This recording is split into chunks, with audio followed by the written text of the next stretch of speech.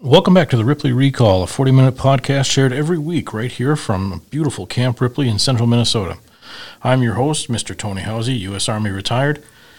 This podcast will focus on the people, the mission, and the innovations that make up the citizen soldiers and airmen here in Minnesota.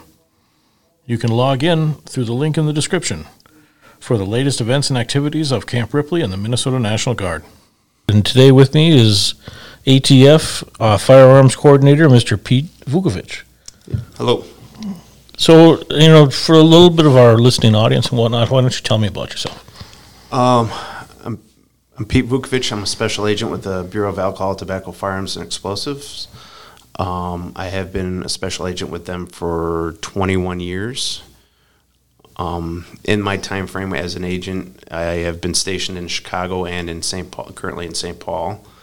For the vast majority of my career, I was a field agent working high-value gang targets, drug conspiracies, home invasion cases, and conducting undercover operations both in Chicago and St. Paul.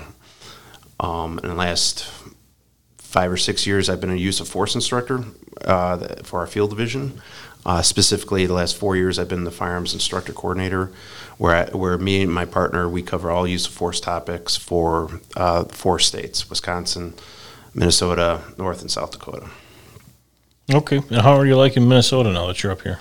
Well, I've been up here for 15 years, so it's nice living. Well, there you go. So.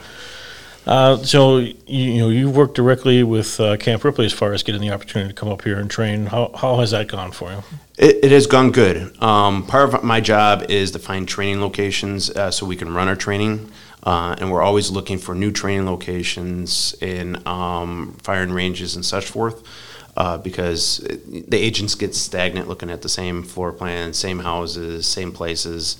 And this year and last year, we've been coming up to Ripley and doing 4 training days every summer almost.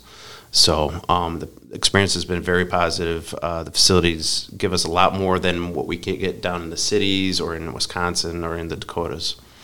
Are there other training areas that you typically go to or local? There are some local ones that we utilize in the cities and in the outlying offices we do. The only one that is comparatively close is it's been a long time since we've been there, is Ellsworth Air Force Base out in Rapid City.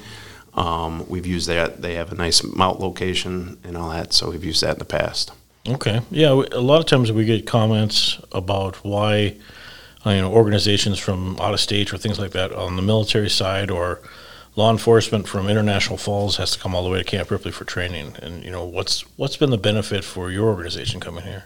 The big benefit is the facilities. You guys have, I want to say, over 25 to 30 different building types, and we can tailor our training towards that. And the buildings that you have, plus the ability to drive around and the agents to get in cars, allows us to replicate real-world operations that we do. Okay, and do you all utilize like our billeting and things like that as well? Or? No, a lot of agents that are stationed in the Twin Cities will drive up the morning and go home the afternoon, so it's a long day for them. The out-of-state people will usually stay in local hotels and all that in the Little Falls area or St. Cloud. Okay. What do you see on the horizon? What are some of the things that Ripley can provide for you that you'd like to branch out your training a little bit on? The last couple years we've just been doing residential, the buildings out here in the residential area. Next year, we know, because of recent media attention, we're going to be doing a lot of active shooter stuff. So we'll probably go to the CATAF B and utilize the school, the hotel there, and do some active shooter training. In past, we've used the medical center here, the simulation lab, and used them a lot. The agents got to learn how to do basic first aid and basic TCCC methods, so they can replicate that in the field. Yeah, it's not just the ketchup and the Band-Aids anymore, is it? It's no. The sim lab is incredible. There's blood, there's noise, there's all that, and they get to work on a mannequin that moves and it replicates human body functions. Yeah, I was very much impressed with that.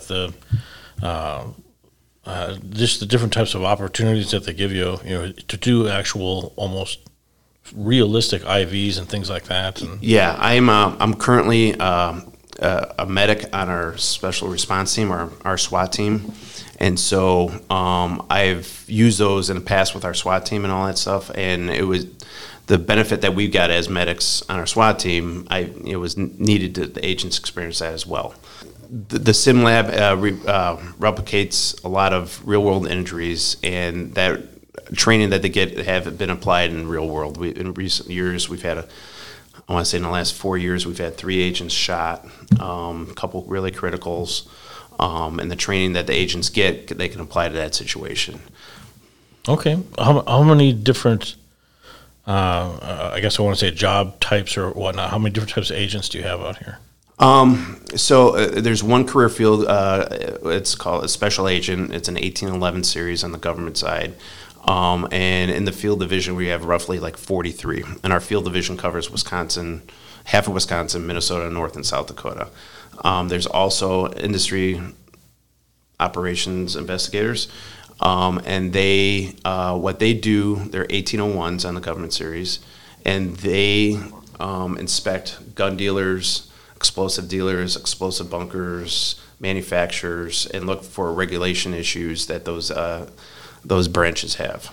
And then there's a support staff where we have a very strong intel component, where we have intelligence research specialists that support the agents in the field and the IOIs as well. Okay. Anything with like K9 or? We do.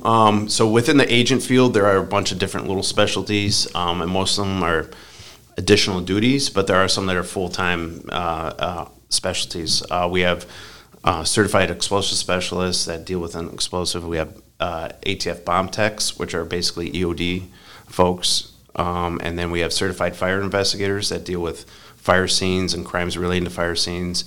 And then we have SEEK handlers, which are explosive and arson canines that and gun canines that they go out and they search crime scenes. And then we have special response team members, full-time SWAT team guys. There's full-time fire investigator guys. So there's a lot of little niches within ATF. And just like being a patrolman or in a police department, every day is different. And so one day you might be doing a gun crime, next day you might be doing arson. Okay. As far as the opportunity to train and whatnot, how frequent does your schedule allow that for? So the agents have to do 16 hours of mandatory tactical training every year. And the tactical training covers numerous different topics, from movement training within a building to vehicle assaults to use undercover and confidential informant rescues, and to active shooter training. So we do a lot of that with simunitions all over the place. And then every quarter, they have to do 8 hours of firearms training. So every agent typically will put downrange 1,000 rounds of pistol ammunition and roughly about 800 rounds of rifle ammunition. Okay. Yeah, I mean, it definitely seems like knowledge is the way to go with everything nowadays. It's the certifications, people being qualified to do their different types of jobs and things like that. It's very, very important. So, what other types of qualifications does a standard agent go through in order to be field ready, so to speak? So we have a recruitment process, usajobs.com. We do a couple times a year, we do an announcement. And for those that are interested in looking, I hate to say, you almost have to be on it once a week to look for the announcement, and be consistent.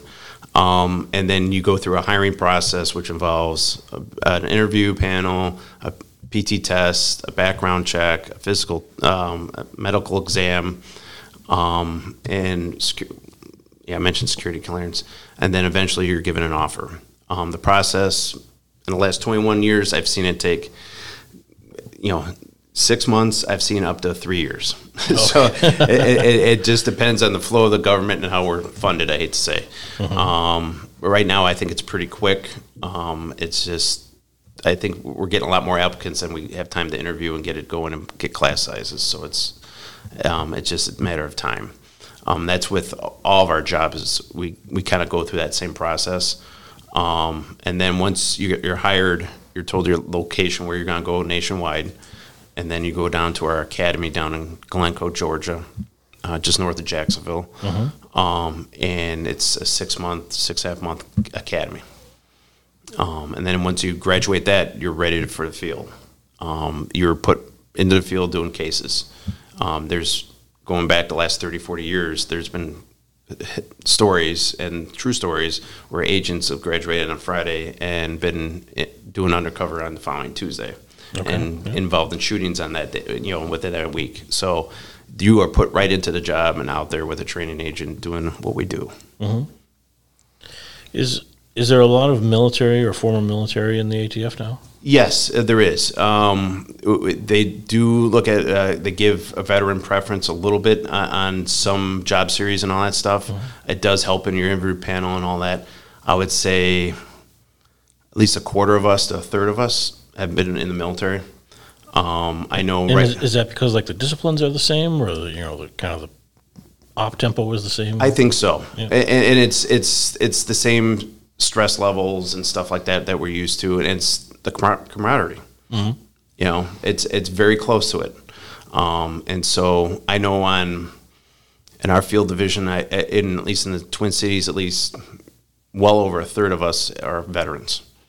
We've served on active duty. Most all of us have. So, okay. What's I guess from the transition between the military to the ATF, what's been kind of the benefit for you on that? What's well, I served in the 90s, and then I got out in 98, and I was a police officer right after that. And so it was, the disciplines are the same. Having that to be a go-getter and all that stuff was the same, and then it was a pretty smooth transition because you're used to a lot of that, the command structure and a leadership chain and all that type of stuff. Okay. And for people looking for the ATF as far as a career, the USA Jobs is where to go? USAjobs.com, and you can go to our ATF.gov website too, and they'll have links as well. Okay. What's next for you as far as your career? What are you shooting for? Well, I am like 65 days away for eligibility for retirement. So we'll see where it goes after that. We'll take it month by month. Okay, perfect. Well, we're going to take a quick break to allow our sponsors, the Army National Guard, to talk about recruiting, and then we'll be right back with this latest episode of Ripley Recall.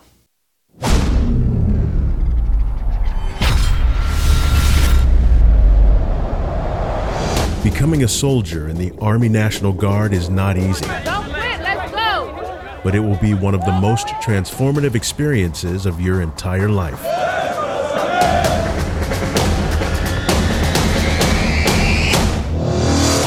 It all starts with Basic Combat Training, or BCT. Over the course of 10 weeks, you will learn to overcome any challenge placed before you. The transition from civilian to soldier will transform you both physically and mentally, and will be an experience that you will remember for the rest of your life. Welcome to the U.S. Army, the world's greatest fighting force. The U.S. Army has 4 sites for BCT: Fort Benning, Fort Jackson, Fort Sill, and Fort Leonard Wood. As a National Guard soldier, you will train alongside active duty and reserve component soldiers alike. And together with your battle buddies, you will learn the Army's stringent combat standards. Once soldiers arrive at their basic training reception battalion, they will make a final phone call notifying family they've arrived safely. Parents or spouses need not be concerned if you don't hear from your loved one over the 10 weeks of basic training. Family should know that soldiers will be in good hands. You can be assured that your soldiers receiving the best training and care the Army has to offer. Males and females will train together but are housed separately. Reception typically lasts 4 to 7 days and includes administrative preparations such as physical examinations, dental exams, x-rays, optometry exams, blood tests, and immunizations. Be prepared, because there is no smoking, alcohol, no drugs, or junk food during training. If you can't handle that, then you've come to the wrong place. To complete your transition, you will enjoy one of the post's barber shops, where you will be treated to the Army's famed military makeover.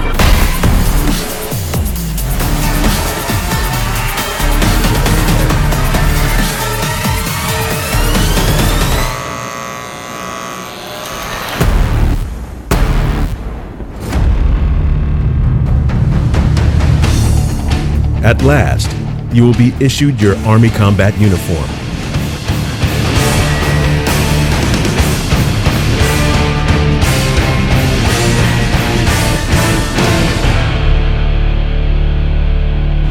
Once you've processed through reception, you are now ready to get to know your drill sergeants, who are very excited to meet you. Go! Get off the bus! What are you waiting on? Go! Go! Get off! The drill sergeants at first, they can come off as very scary. That is their job, is to take you from civilian to soldier in a short amount of time. They're not here to hurt you, they are here to make you stronger. You are a risk assessment waiting to happen. Go! You're having to obey orders and do exactly what they tell you to do it, how to do it, and when to do it. And if you don't do it that way, they will correct you. Try this again. One more time. What am I? Drill Sergeant. There you go. Wake up! Yes, Drill Sergeant. On, tail, hey, run! You better learn my voice really quick. You can't even do a push-up. If a fly lands on your face and it itches more than anything, you let that fly do whatever it wants to do. You do not slap it off. You do not move. If I tell you something and you hear my voice, you better snap and get right. You understand? Yes, Drill Sergeant. How are you here? You can't do a push-up, 41. Do not move. These are now your bunks. Hurry up. Get over here. Yes, Sergeant. Sergeant, really? Sergeant, how long have you been here?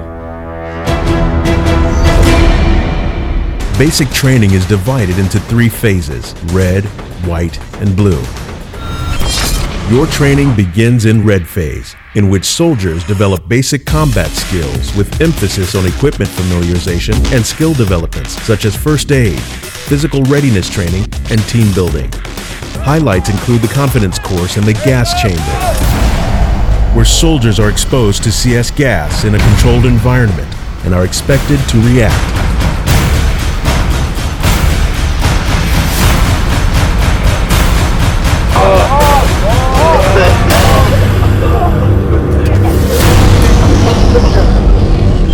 During weeks 4 through 6, white phase, soldiers begin honing their skills with basic rifle marksmanship.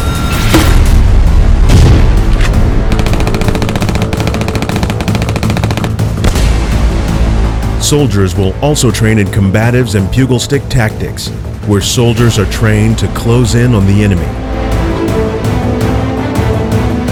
Countered by intelligence and common sense, this training teaches soldiers to use their rifle as a melee weapon. The confidence course tests personal courage on elevated obstacles. You will work on your strengths and weaknesses and learn to depend on your battle buddies to complete the course. Also during this phase, soldiers are instructed on tactical foot marches and land navigation, which includes map reading and compass skills. Blue phase concentrates on individual tactics, increased leadership, self-discipline, and teamwork. This phase is the culmination of everything learned throughout all BCT training phases. During the U.S. weapons immersion, trainees first practice with dummy grenades and graduate to live grenades. They will also undergo field training exercises and simulated combat scenarios during the day and night. You will have a battle buddy who communicates what needs to happen so you can stay accountable for your team.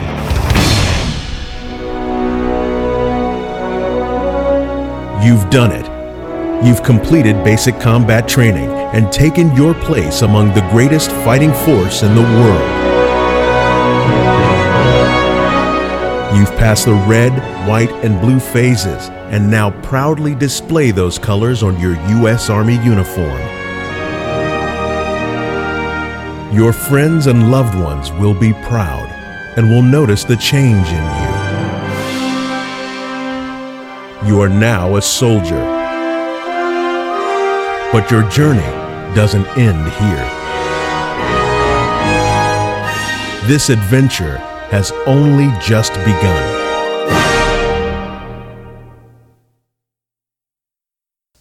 All right, welcome back to the Ripley Recall. I'm with Mr. Pete Vukovic of the ATF, and we are talking about some of their standard practices and their training here at Camp Ripley.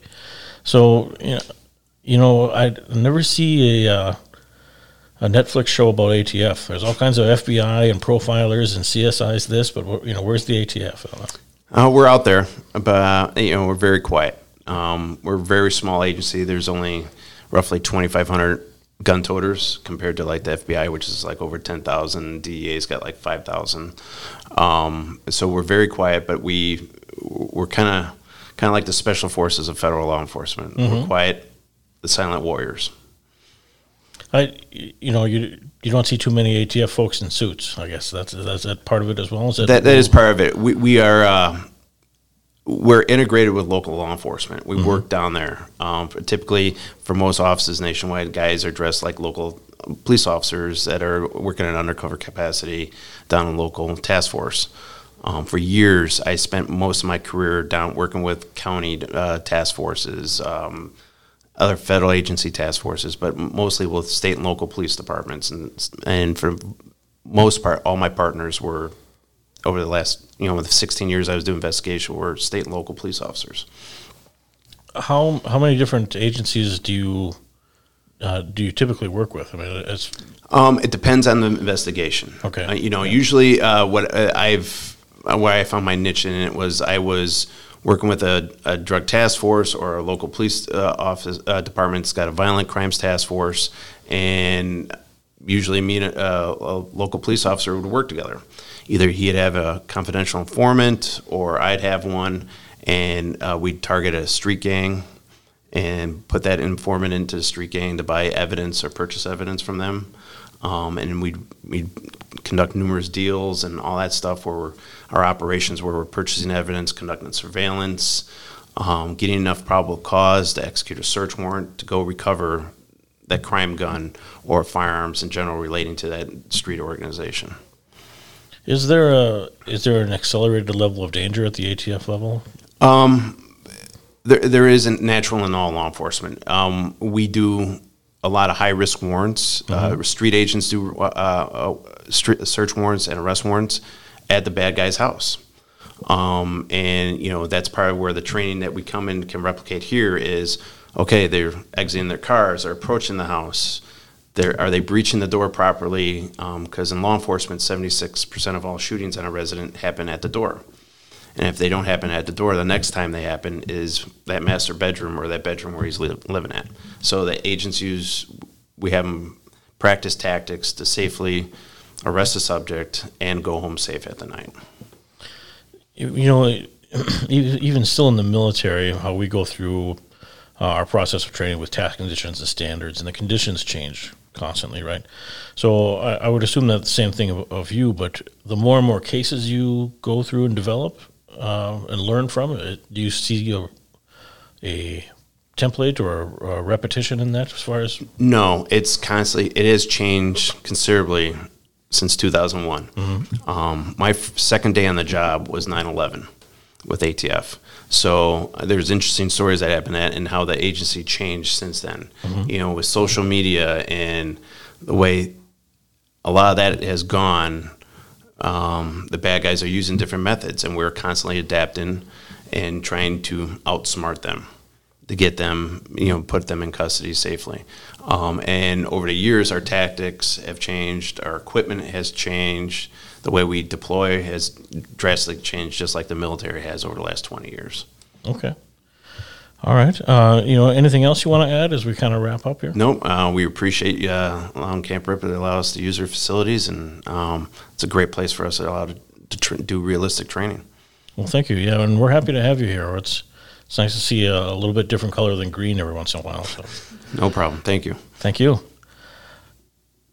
And that'll wrap up this episode of the Ripley Recall. Again, I'm Mr. Anthony Housey, U.S. Army retired, and you can find us on Spotify and Amazon and your favorite hotspots for podcasts.